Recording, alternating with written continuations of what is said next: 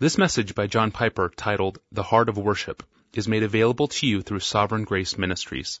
It was recorded during the second general session at our Worship God 2009 conference. John leads Desiring God and serves as pastor for preaching at Bethlehem Baptist Church in Minneapolis, Minnesota.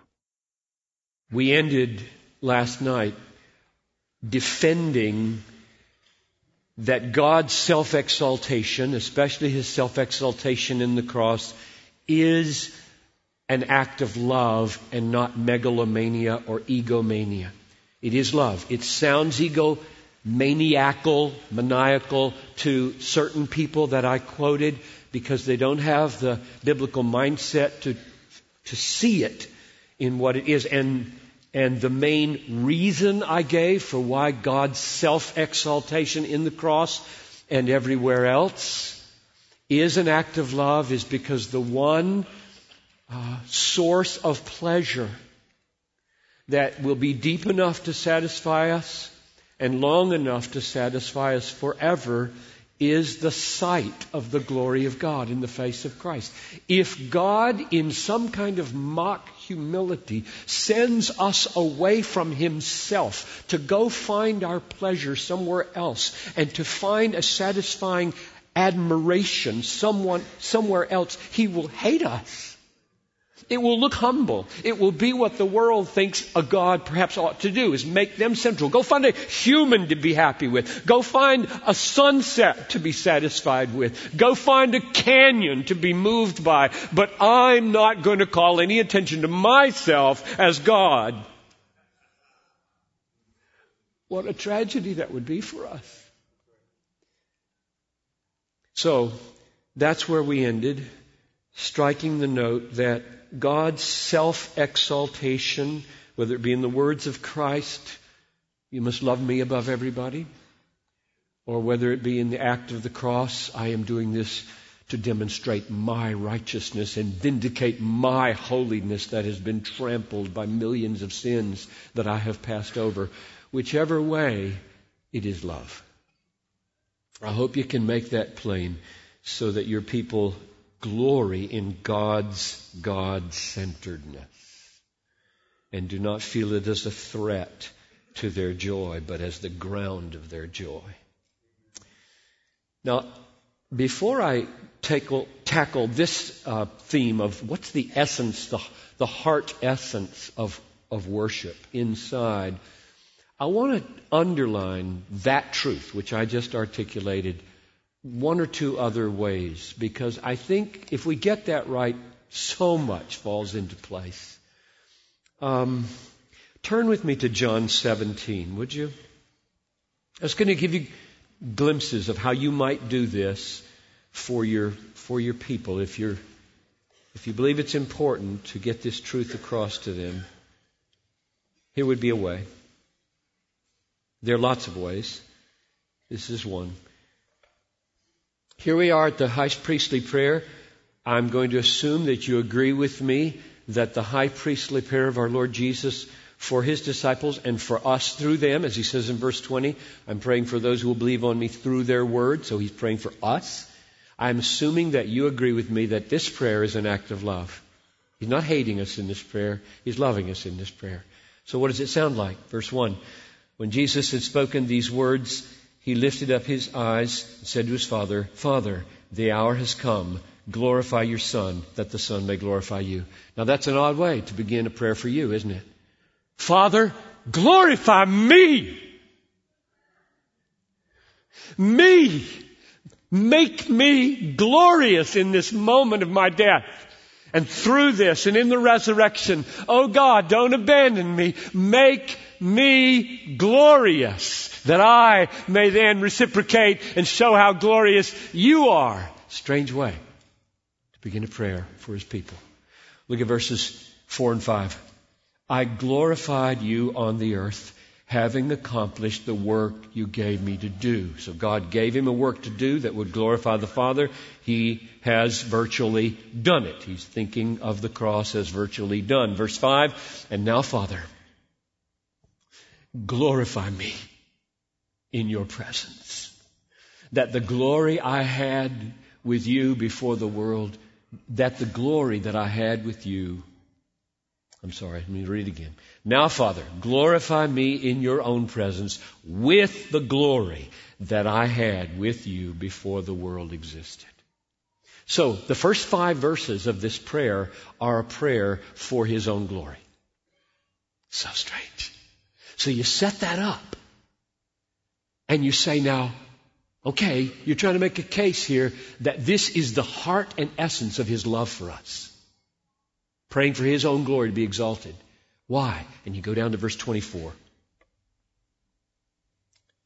Father, I desire that they also whom you have given me may be with me where I am to see my glory that you have given me because you loved me before the foundation of the world. There's the closure. I'm praying that I would be glorious, that the cross would work, that I would make it through, that I would hold faith, that I would be worthy of being praised in songs like this forever and ever. And I would come out of the grave and rise and assemble the people around me. Why? So that they might see my glory forever. The glory that I've had as Creator forever. The glory that I now have as Redeemer forever. That's the reason I'm praying for my glory. Because if I don't have it, you don't have anything. You were made to know this, to love this, to be satisfied in this, to treasure this. The reason the world is in the mess it's in is because it's trying to find what they're made for every way but this way. And worship services and a life of worship has the potential of exposing people to what they were made for. You just can't, you know this. I keep saying you can't imagine. Of course you can imagine. You can imagine better than I can. You watch people. Why are they crying? They haven't been to church in 20 years. Why are they crying? They're crying. They can't even explain it.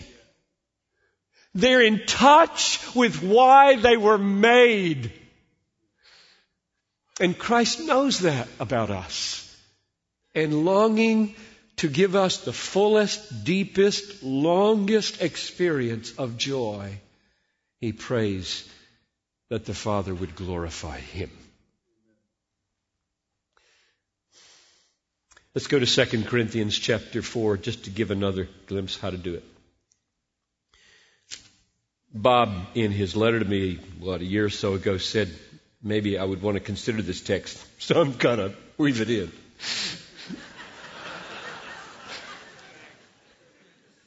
I should have built on it, but I built a whole book on it. If you want to read the book, God is the Gospel. Maybe the most important book I've ever written. So, there. I believe in it. Now, look at this. Just look at this. I mean, these are two of the most important verses imaginable. I say that about a lot of verses.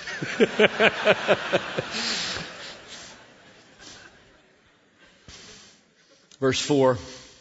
What does Satan not want you to experience? What does Satan see in the gospel he doesn't want you to have? Verse 4. In their case, the god of this world, that's Satan, has blinded the minds of unbelievers to keep them from seeing, let's just say these words together now. Say it with me. The light of the gospel of the glory of Christ, who is the image of God. The gospel, that's good news, of the glory of Christ, who is the image of God. Doesn't want you to see that. And conversion is being given the capacity to see it. And worship is the ongoing expression of what we feel when we see it. Jump down 2 verses to verse 6 and then ask the other question. Not just what Satan doesn't want you to see, but what does God engage with creative power to enable you to see? Verse 6. For God, who said, "Let light shine out of darkness," has shown with that same creative power, this is regeneration, this is ongoing illumination, that let light shine out of darkness, has shone in our hearts to give the light of the knowledge of the glory of God in the face of Jesus Christ.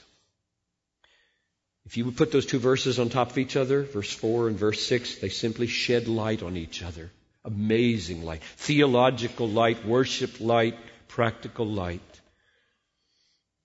God enables your heart to perceive light, spiritual light. I wish you would all read Jonathan Edwards' sermon, "A Divine and Supernatural Light Immediately Imparted to the Soul," which is based on this verse. So the point of those two verses, as I focus on them here, is simply Satan doesn't want you to see the essence of the gospel, which is the glory of Christ, who is the image of God. God engages himself with infinite creative power to enable us in the new birth and ongoing illumination to see the light of the knowledge of the glory of God in the face of Christ. And this is what we want for our people, and what only God can do. Only God can do it. So that's enough underlining the last point of last night's message. God, acting to uphold His glory, is acting in love. We got it? I hope so. Now the question is, we are certainly then to join God in magnifying His glory. It's so obvious. I think the text my dad probably quoted to me more than any text growing up. My dad was away from home 3/4 of the year doing evangelistic work, and he would write to me, and we would communicate on the phone, and he would say, "Johnny, whatever you do, word or deed, do all to the glory of God." 1 Corinthians 10:31, over and over again. Whatever you do, eat, drink, the most basic things, son. Get up in the morning to the glory of God. Go to bed at night to the glory of God. Eat pizza to the glory of God. Drink Coke to the glory of God. Shoot buckets to the glory of God. Son, everything you do to the glory of God. So here's the question. What condition of the heart? What experience? That's the right word. What experience of the heart does that? What experience of the heart magnifies the greatness of the glory of God? That's the question for this message. What is it? What is the experience? Now, that's an important question, not because you're worship leaders and lead services of worship, but because the Bible in Romans 12 calls all of life worship. Present your bodies a living sacrifice to Christ, wholly acceptable to God, which is your spiritual service of worship. This body, in all that it does, is to be worship, which means is to come from a heart condition that magnifies Jesus, that makes Jesus look good, makes Him look as glorious as He really is. My body is to be moved, hugging, touching, giving, loving, rebuking. Whatever this body does as it moves through the world is being animated by a heart. Out of the abundance of the heart, this part of the body speaks, and all the other parts of the body move. It's being animated by a heart. And my question in this message is, what is the experience of the heart that in itself shows God is infinitely valuable and beautiful and worthy, and produces acts in the body which also display how valuable God is and how infinitely worthy He is? That's the question I'm asking. So, as a sub-question, let me ask first why I'm asking that question, besides the fact that I was assigned the topic. Because I could approach it a whole lot of ways. Why do I ask the question with regard to the essence of worship, the heart of worship? What's the experience, the core, essential experience of the heart, unseen first by anybody but God?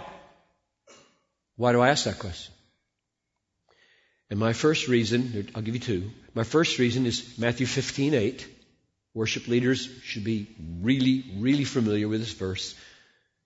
This people honors me with their lips, but their heart is far from me. In vain do they worship me, teaching as doctrines the commandments of men. I am terrified as a pastor that God would write over our services, vain. Empty. The word vain means empty. Bethlehem Baptist Church worship services, vain. Empty. There are such worship services. You should not want them. Jesus said, this people honors me with their lips. That means they're singing. They're preaching. They're praying. For nothing. This people honors me with their lips. Why is it vain? Why is it for nothing? Because their heart is far from me. So that's why I'm asking this question. There isn't any more important question than to ask the heart question. What is my heart supposed to be doing while we're doing these music things, these verbal things, this preaching thing? What's my heart supposed to be doing? If it's not experiencing the right thing, this preaching is vain. The singing is vain. The music is vain. Empty, useless. Worse, smells in God's nose. So this is an important question. That's my first reason for asking it. Matthew 15:8. I don't want that. I want it to be not vain.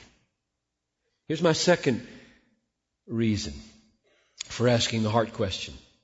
You know this. The New Testament is stunningly silent about forms of worship. The Old Testament is not stunningly silent. It's very verbal. I mean, you got down to the threads and the colors of the threads and the tassels and days and months and seasons and endless detail of how to do it in that regime. And it is gone. And Jesus is now the temple. And Jesus is now the priest. And Jesus is now the blood and the sacrifice. And all the geography is irrelevant. And the buildings are irrelevant. I mean, it's stunningly silent. Stunning. Frighteningly silent. The word most commonly used for worship in the Old Testament, proskuneo in the Septuagint, the Greek, proskuneo, is prevalent in the Gospels, prevalent in Revelation, and virtually absent in the epistles. Two little exceptions in Hebrews, and one in 1 Corinthians where a person falls down. Why is the main word for worship in the Old Testament gone out of the church? But they're in the Gospels and they're in Revelation. And here's the reason, I think. Jesus was there in the Gospels physically, and people could fall down in front of him, and they did over and over again. So you got a lot of uses of that word. They ran up, they fell down, they worshiped him. Revelation, he's right there on the throne. People are really falling down. He's right there. They're falling down. And that word is gone. It's gone. It's not in the epistles. Why? Because he's not anywhere. He's everywhere. You can meet this Jesus in worship anywhere. You don't go anywhere. You don't have to move 1 millimeter of your body to meet this Jesus. In in a bed dying with cancer. Holy, holy, holy place.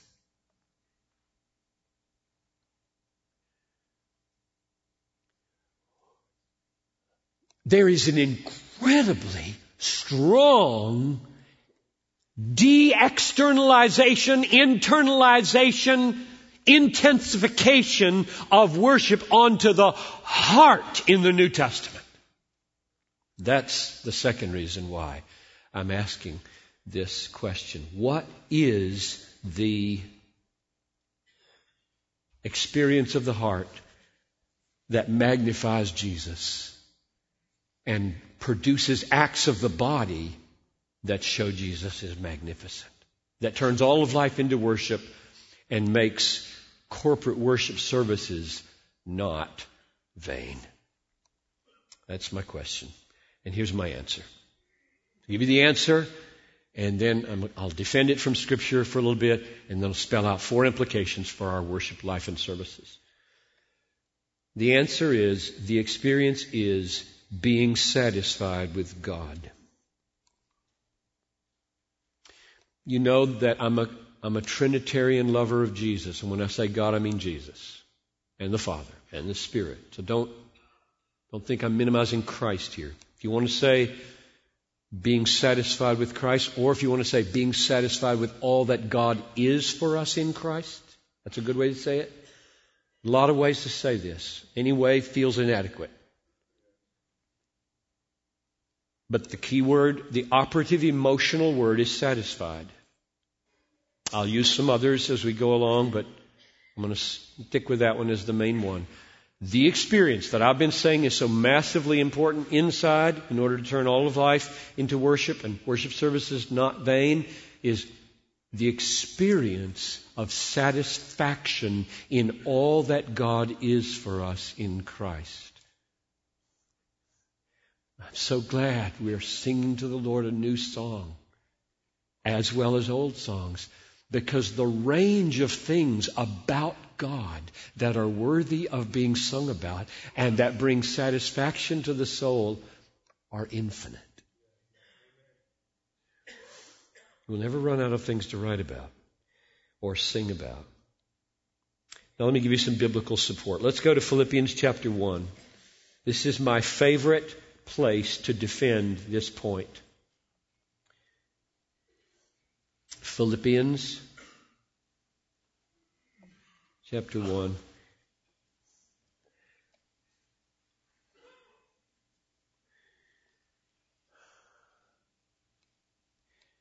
Let me state the thesis that I'm going to defend a little more clearly.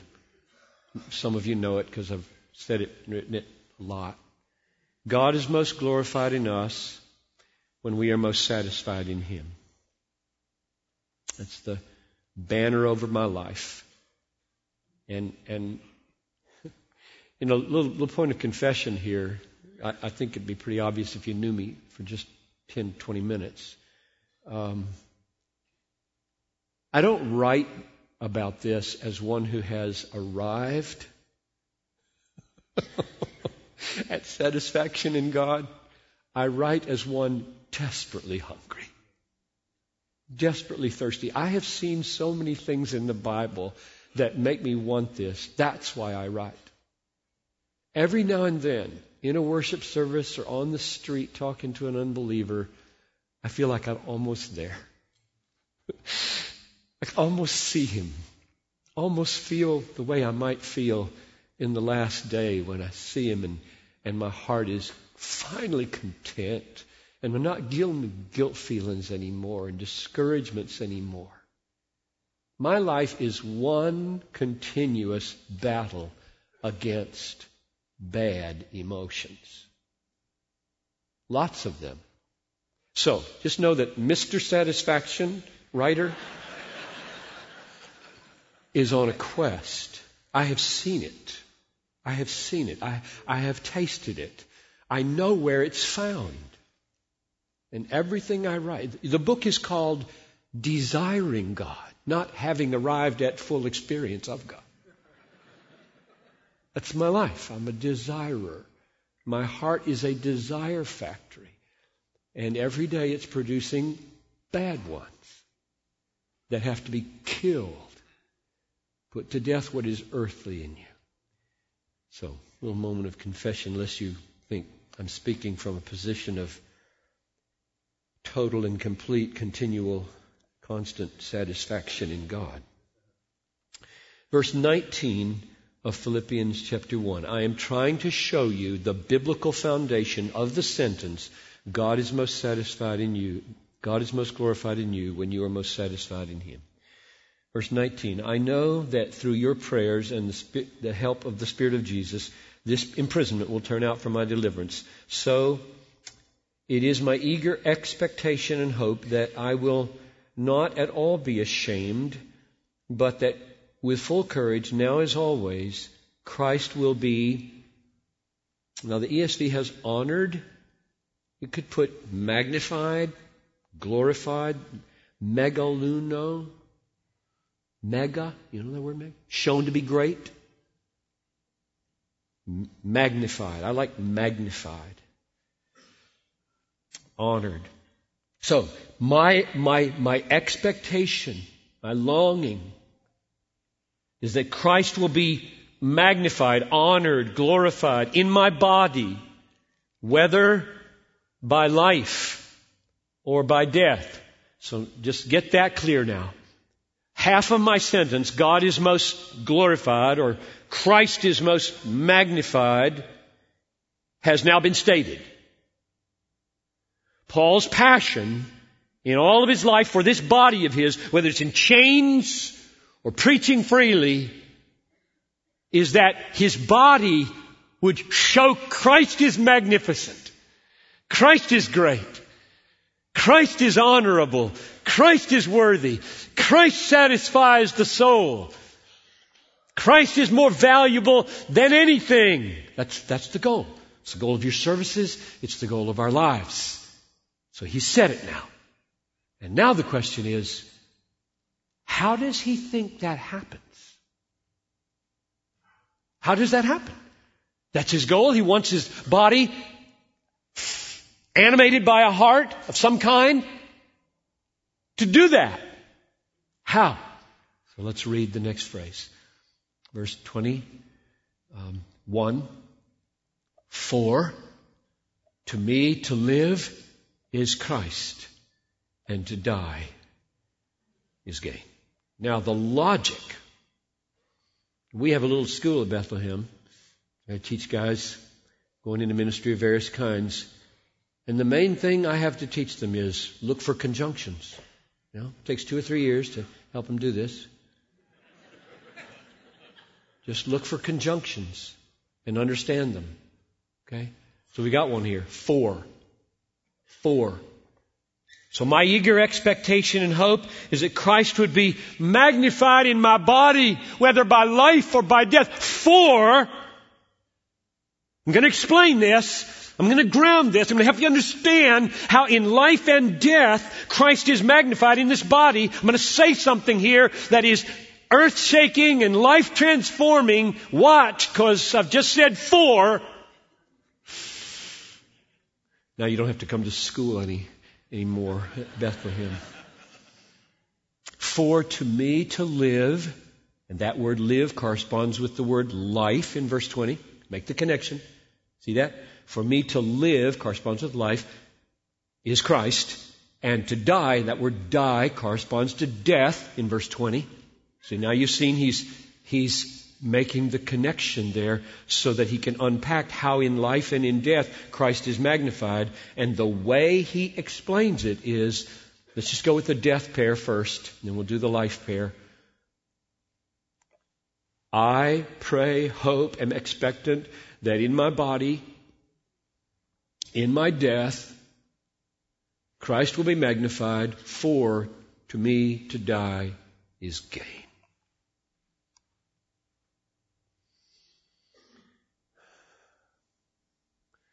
Christ will be shown to be magnificent in my dying if in my dying I experience it as gain.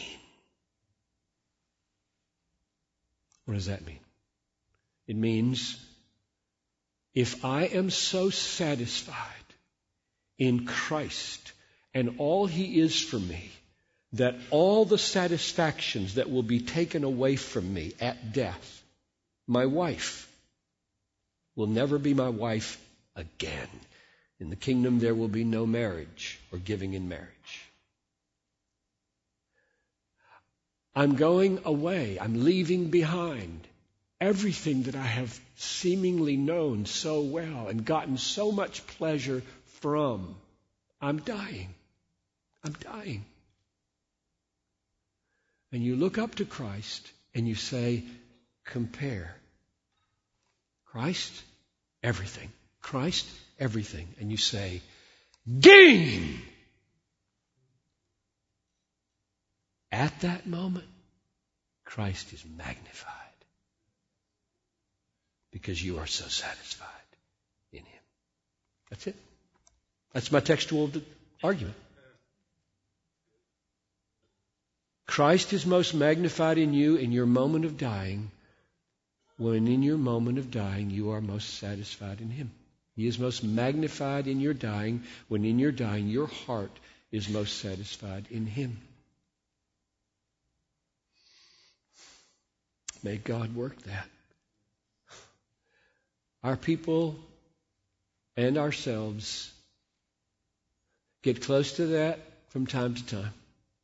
And all I know to pray is for the hour of my death, that God will mercifully give that to me. Give me that. I can't make that happen. This is why this teaching, by the way, of Christian hedonism and the elevation of the importance of the emotion of satisfaction in God is so threatening to so many people. It's out of their control. Most people like to have a religion they can manage. Tell me things I can do. Because if you tell me I have to experience something I can't make happen, that's scary. That means I'm totally dependent on a supernatural work in my life. Yes, you are. Now the other half. That was the death half. Here's the life half. Let's read it again. So he's so eager that Christ would be magnified, honored, glorified in my body, in my life, for to me to live is Christ. To live is Christ. What does that mean? I think the best exposition of the life half of this pair is Philippians 3, 7 and 8. So if you want to flip a page, or maybe you don't have to, in my Bible you don't even have to. Just go to 3, 7 and 8, and we read this. Whatever gain I had, watch these words gain, they occur twice here. So to me to die is gain, but now he's not talking about dying as gain here. He's talking about, watch it. Whatever gain I had, I counted as loss for the sake of Christ. He's talking right now. He's in jail, so he's lost freedom. Lost a lot of possibilities of life. Whatever gain I had, I counted as loss for the sake of Christ. Indeed, I count all things to be loss in view of the surpassing value of knowing Christ Jesus my Lord, for whom I have suffered the loss of all things and count them as rubbish, in order that I might gain Christ. So Christ is praised in death by being prized above life. That's the death part. And now we see that Christ is most glorified in life when we are most satisfied in Him even before death. That's what verse 8 is about. I'm counting everything as rubbish, that I might gain Christ. Right now. If something is taken away from me, if I must forego a night's sleep to love somebody, rubbish.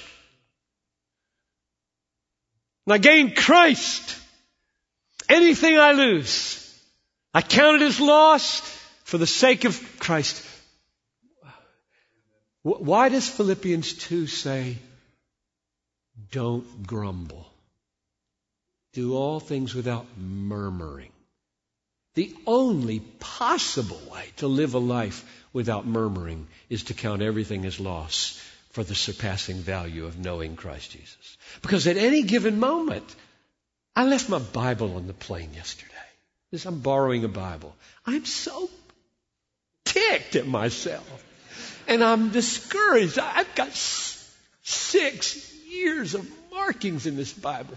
I really want this Bible back. So you can pray about that when we get to Baltimore Airport in a couple hours. I'm hoping they'll have it. But now, I'm not supposed to murmur. How can I not murmur? I want this Bible. And the answer is, I count everything as loss for the surpassing value of Christ. Of the one about whom the Bible was written. He loves me. He's going to take care of me. He's going to be with me. He'd even provide me with another Bible, probably. He'll turn all those absolutely white, blank, underlined pages into glory. He will do that if he chooses, but don't do it. Don't do it. Please. But you get the idea. I mean, that's a small thing, real small thing, compared to what some of you have just lost. People, health, ministries. And the only key to life that displays the glory of God for others is that we be satisfied. We count everything as loss for the surpassing value, the supreme satisfaction of knowing Christ Jesus. This is the great warfare of our churches. This is the great goal of preaching. The great goal of worship is to be satisfied. So there's my textual support, and now I'm going to turn to the application. So I've just argued that Christ is most glorified in you when you are most satisfied in Him, using the death piece and the life piece of Philippians 1:20 and 21, in order to show that the inner experience that in and of itself makes God magnificent is a being satisfied in Him above everything else.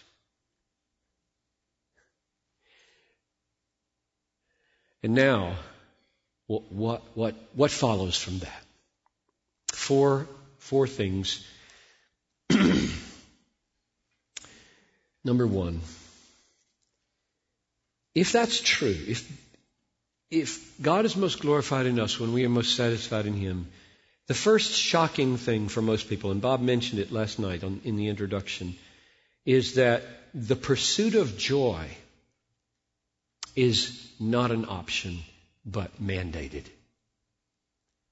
I did not hear this growing up. I think I absorbed it because my father was so joyful as a person that I absorbed it, but I never heard that I remember anybody preaching to the effect, you must be happy. You must pursue your joy. God threatens terrible things if you will not be happy. I just never heard anybody say that. We are duty-bound to pursue our joy. Now, millions and millions of Christians, and a lot of them in your churches, have absorbed a popular ethic, it's been around for centuries, that to the degree that you seek your own benefit in an act, it is morally ruined. You should act with a sense of indifference to the benefits to yourself as you seek to love other people. And if you have a view to benefiting from an act, then that act has been morally corrupted. That is a very widespread and defended ethic. I could give you... I wrote my dissertation years and years ago on Jesus' command to love your enemy. And I read dozens and dozens of ethicists who argued that if you have a view to any reward at all in your ethical behavior, you are defective. So it's not just in the air, it's in the books. And it is deadly to corporate worship. Absolutely deadly. To the degree that this ethic dominates your people, that their pursuit of their joy is defective, your services will die. Forms will abide, hearts will not be what they ought to be.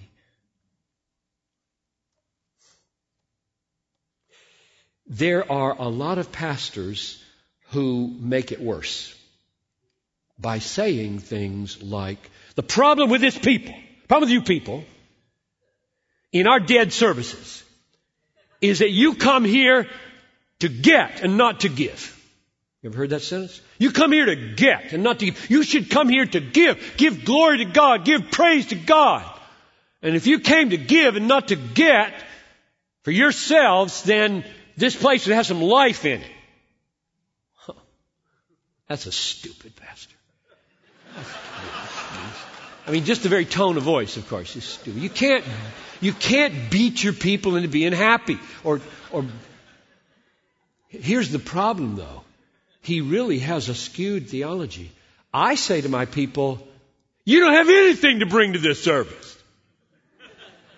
You come in here dead. You come in here discouraged. You come in here bankrupt. You come in here empty. And maybe, if you're empty enough, God might get some glory from you by your craving His fullness.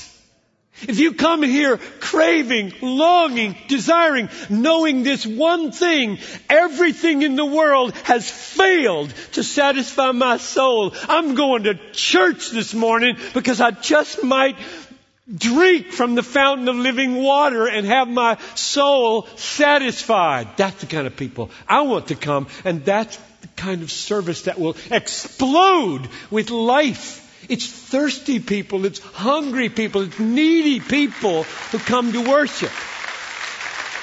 So get out of their minds the thought that they are serving God or providing a duty to God to come to this service. They are desperate for God.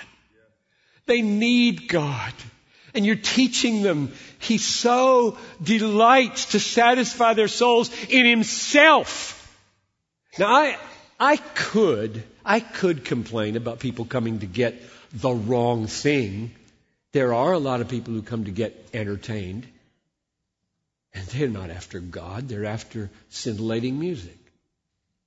Logically precise preaching. I know people who like my preaching who are not believers. That's horrible. Scary. What's wrong with me? Why can't I make them feel guilty?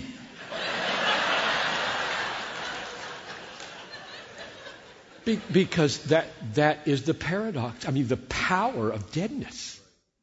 You can abstract flourishes of language, logical order, passionate engagement, and like it. And not give a rip about what's being said. And the same is true with music. Preaching is music. I mean, my understanding of preaching is just music without the music. Thanks, God. Same as this, right? Same as this.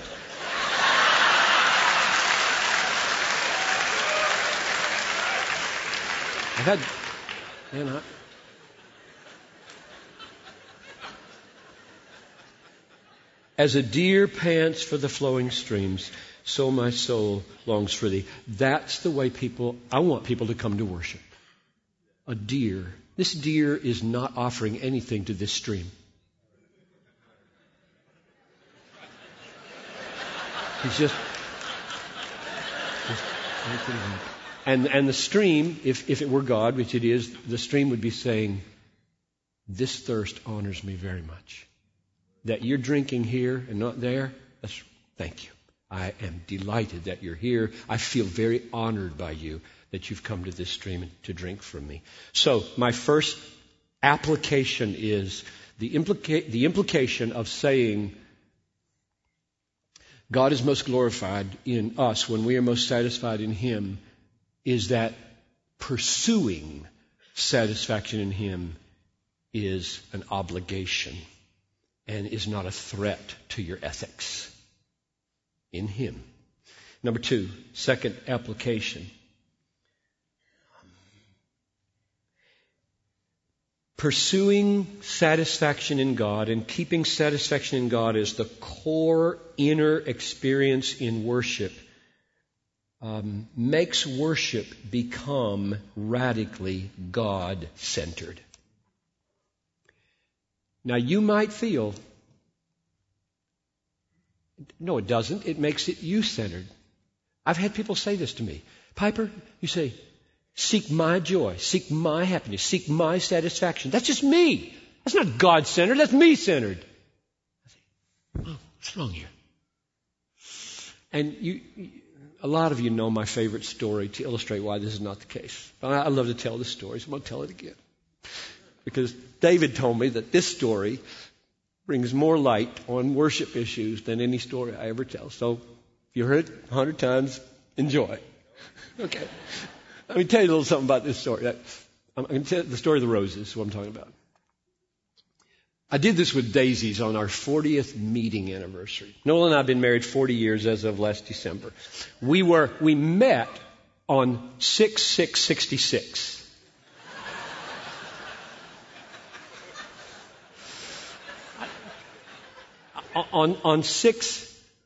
Last June, on the 6th of June, I was in Palm Springs. And I got on the phone to the florist about 3 blocks from our house. I said, I want you to send 6 roses to 1801 11th Avenue South. Okay, fine. Get them there this afternoon? Yep. Okay. What do you want on the card? I want 6/6/66. And the guy out there and said, that's the devil's number. Thank you.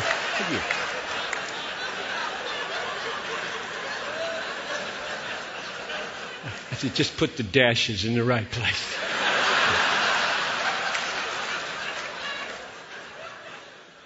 And I only mention that on the 40th anniversary, that is 2006, June 6th, we actually did this story and had it videoed by my daughter. So maybe it'll make its way to YouTube someday, but I don't like to play that game too much. But anyway, here's the story.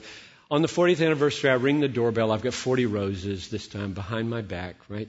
And I'm going to surprise my wife, because I don't ever ring the doorbell at my own house. I ring the doorbell, and she opens the door, surprised, and I pull out the roses and say, happy anniversary, Noel. And she says, oh, Johnny, they're beautiful. Why did you? And I say, it's my duty. This is duty. Everybody always laughs at that point. They laugh at duty. And I said, why do you laugh at duty? Duty's a good thing. That's the wrong thing to say. Duty is a good thing, but duty given roses on an anniversary is not a good thing. So we replay the video. Ding dong. Oh, Johnny, what's wrong? Happy anniversary, Noel. Oh, Johnny, they're beautiful. Why did you? And I say, I couldn't help myself. I just love buying things for you. In fact, I've arranged for a sitter. Used to say that. Talbot's 13 now. Don't need a sitter. Arranged for a sitter because there's nothing I'd rather do, Noel, than spend the evening with you tonight. And not in a million years would she ever say, or has she ever said, nothing you'd rather do. You are so selfish. Oh, you ever look at you? You are so self-centered. You are Christian hedonist. You ruin worship. You ruin marriage. You ruin anniversaries.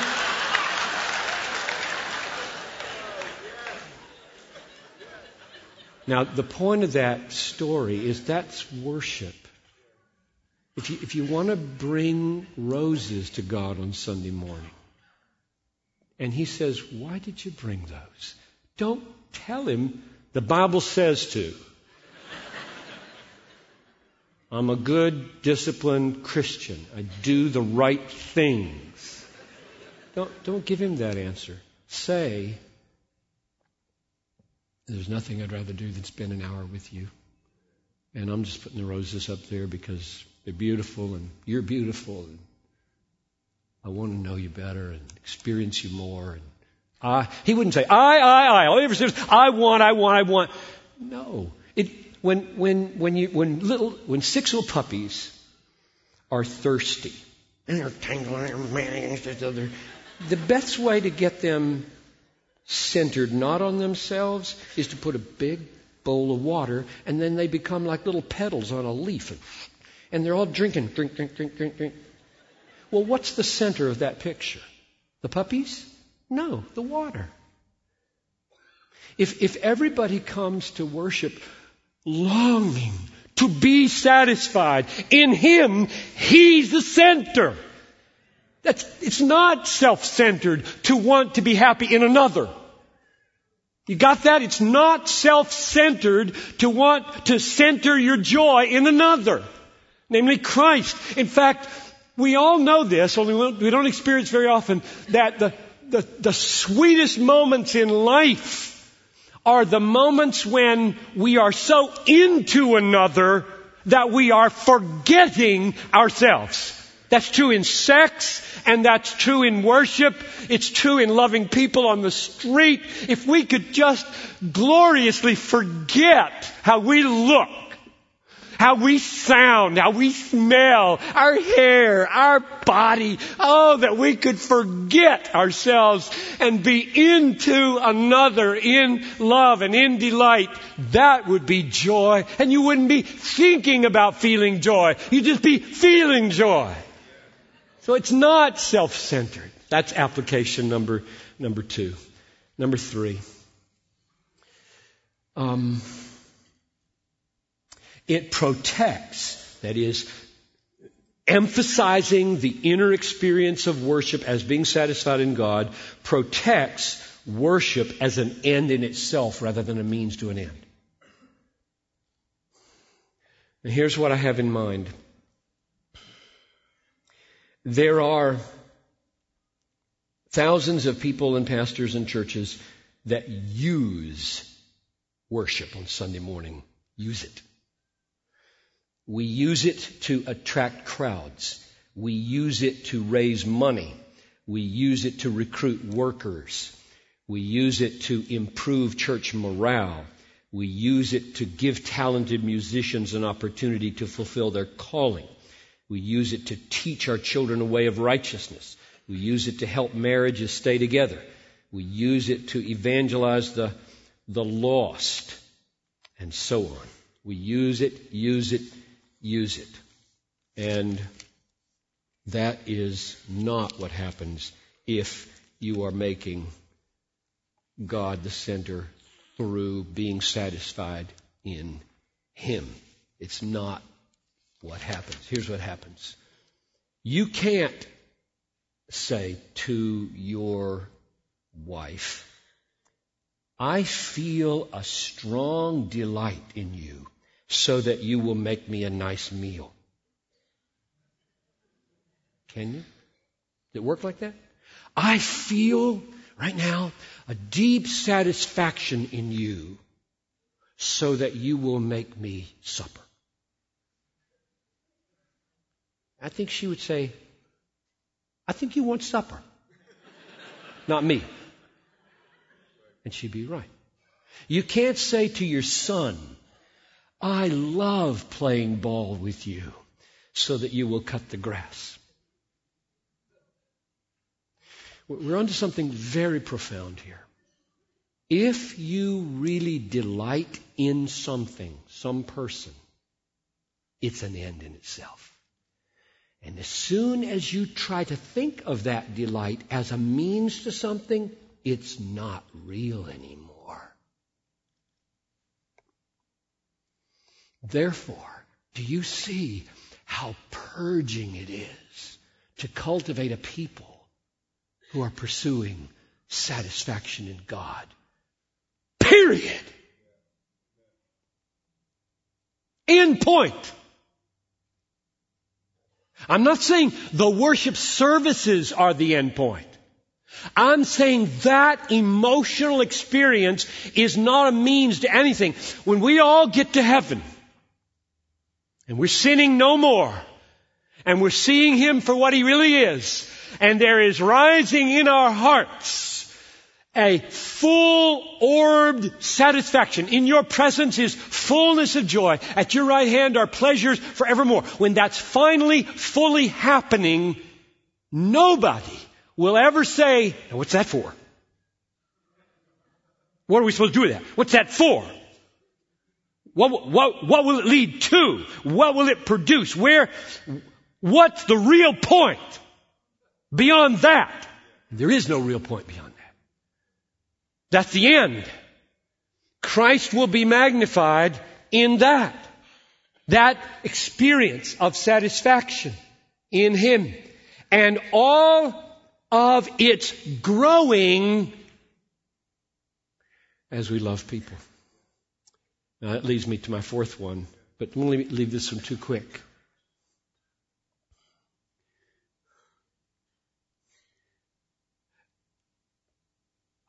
I don't think this is widely understood. Just analyze it for yourself, in your own soul. Can there be an authentic delighting in something, if you're trying to use that experience to make something else happen? We want our worship to be experiences which in that moment are ends in themselves. We're not massaging these people for money. We're not massaging them to get this building paid for, or to recruit children's workers, for goodness sakes. Come on, let's have a rousing service this morning, so that at the end, when I mention the children's needs, everybody will be primed to respond. Oh, that's evil.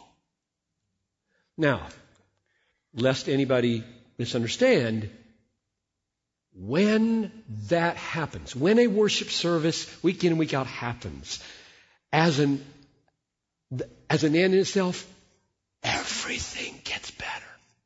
Marriages get better. Children's workers get motivated.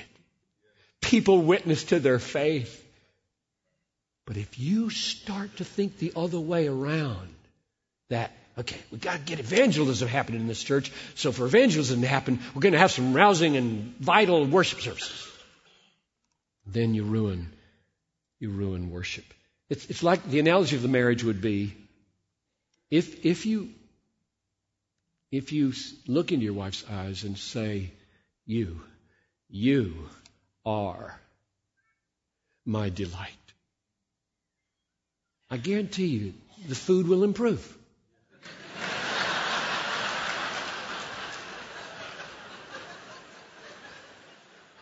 But you know, and she knows, that if there's a little footnote, I love you, I delight in you, God, I hope the food improves.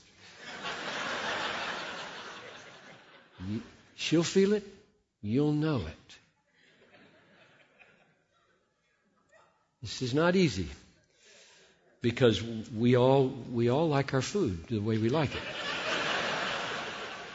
And to bracket that and love God or wife for herself and for himself is not an easy thing. Last quick, brief application. The fourth implication of saying that God is most glorified in us when we are most satisfied in Him is that it explains, it gives rise to why all of life is worship, as well as gatherings of the people of God being corporate worship. Why are both of those called worship? How does Romans 12:1 and 2 work? I appeal to you, therefore, brothers, by the mercies of God to present your bodies as living sacrifices, or a living sacrifice, wholly acceptable to God, which is your spiritual service of worship. So present your body to God. So that means something that's happening with the body is magnifying the worth of God. And I'm arguing being satisfied with God is the key to that. And I'll give you one text. If you want to go with me to Matthew 5, and we'll close with this. It'll be the last thing we do. Matthew 5,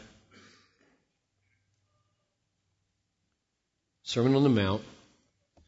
Perhaps you've seen this connection before, maybe not. I desperately want to be the man of verse 16.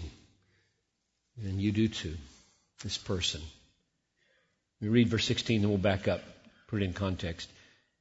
In the same way, let your light shine before others so that they may see your good works and give glory to your Father who is in heaven. Now, I think verse 16 of Matthew 5 is what Romans 12:1 means. Present your bodies a living sacrifice, which is your spiritual act of worship. This behavior, letting your light shine that men may see your good works, which you do with your body, results in people giving glory to God. So there's an example of the outward life coming from a certain heart, the outward life making people admire God. Now this is a miracle because many of us, when we do good deeds, get admired. We don't want that. That's not what the verse says. The verse says when you do your good deeds, God gets admired. And then my question is, how do you do your good deeds so that God gets admired and you don't become the focus? It's a huge question for the church today. And I think the answer is found in the context flowing from verses 11 to 16. And I'll just point this out and we'll be done. Verse 11. Blessed are you when others revile you and persecute you and utter all kinds of evil against you falsely on my account. Rejoice in that day and be glad. He can't really mean that, can he? I mean, that was too fast. He just can't. We must have misread. He can't mean that. Blessed are you when others revile you. Have you ever been reviled? I mean, this is ugly. This is unbelievably painful. Somebody says, you made the stupidest mistake I've ever... You can't possibly have done what you just did. I mean, that hurts. I'm not going to be happy. Am I? Or am I? He says to. Rejoice and be glad, for great is your reward in heaven. So they persecuted the prophets. So you're trying to live for Christ. You do what you think is the right thing. You get reviled for it, persecuted for it, utter all kinds of evil against you for it. And you're discouraged and you're depressed and it hurts like crazy. And Jesus says to you, rejoice. Be satisfied in your reward. I'm your reward. You're going to meet me someday in heaven. I'm going to get you there. Be satisfied and rejoice in this horrible, horrible experience that you're having of controversy and criticism. You are the salt of the earth. So if you were to ask me, what's the salt? What's tangy? Or you are the light of the world. Verse 14. So we got salt and we've got light flowing from rejoice in the day that you are persecuted because you can be satisfied, not with that, but with your reward in heaven. I would say, if you show me somebody like that, somebody who in the midst of suffering, in the midst of criticism, in the midst of conflict, has a demeanor of inner, deep, quiet, strong satisfaction in God and the rewards that are coming, I would say that's the saltiest, brightest thing I've ever seen in my life. That tastes so different than the world. There is only one explanation for that: God. I think that's what it means. And so when you get to verse 16, it says, let your light so shine before men. I think it means deeds done out of that kind of heart get glory for God and not for you. The kind of heart is, I am rejoicing in my reward, not in being liked by other people. I am rejoicing in my reward, not in health. I'm rejoicing in my God and my reward, Christ, not a good job, not ministry going well, not kids walking in the path of righteousness. I am rejoicing in God. And out of that satisfaction in Him, I am doing things for others rather than being all wrapped up in myself that makes others say, God is great. So whether it's a worship service flowing from satisfaction in God or a worship life of good deeds flowing in from satisfaction in God, I think it holds. Because God is most glorified in us when we're most satisfied in Him, worship is not vain and love is real. Let's pray. Father in heaven, I pray earnestly that the miracle that I've been talking about and so imperfectly experienced myself would be worked in all of us here. I beg of you, go deeper with me than you've ever gone with my wife Noelle and Talitha and my children who've grown and married and have their kids. Go deep with them. Go deep with these couple thousand folks here and grant, oh God, that for the sake of the people we lead, we ourselves would taste and see that the Lord is good. And having tasted, be satisfied profoundly in you. I pray this in Jesus' name. Amen. You have been listening to a message by John Piper, which was given at our Worship God 2009 conference. It has been made available to you through Sovereign Grace Ministries. Sovereign Grace is primarily devoted to planting and caring for churches. We also hold conferences, train leaders, and publish books, music, and audio and video messages. For more information, visit www.sovereigngraceministries.org or call us at 301-330-7400.